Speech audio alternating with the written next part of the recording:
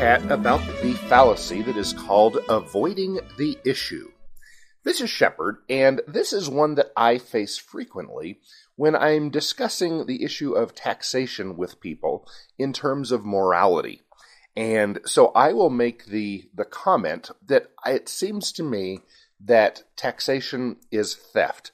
If we define theft as taking someone from someone else non-voluntarily, requiring that they give it to you without having made an agreement or something like that.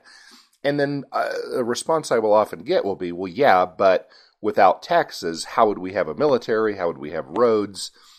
You have to have taxes. After all, in the Bible, Romans 13, it says, give unto Caesar.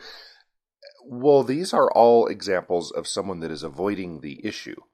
The issue that I was bringing up in the discussion was taxation is immoral.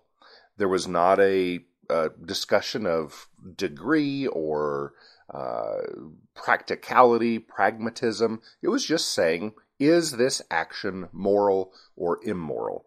And then to talk about, well, if we didn't do this action, then we wouldn't have this thing. That's completely changing the subject. That is avoiding the issue. The issue is it okay to take things from people against their will, without their permission, to force them to give it to you under the threat of doing something bad to them later? And that is the discussion at hand. Whether or not I am correct is not relevant. That is the issue. So, when you are chatting with someone, please make sure you do not let them get away with avoiding the issue. Let them say their thing and then bring them back to the real issue at hand.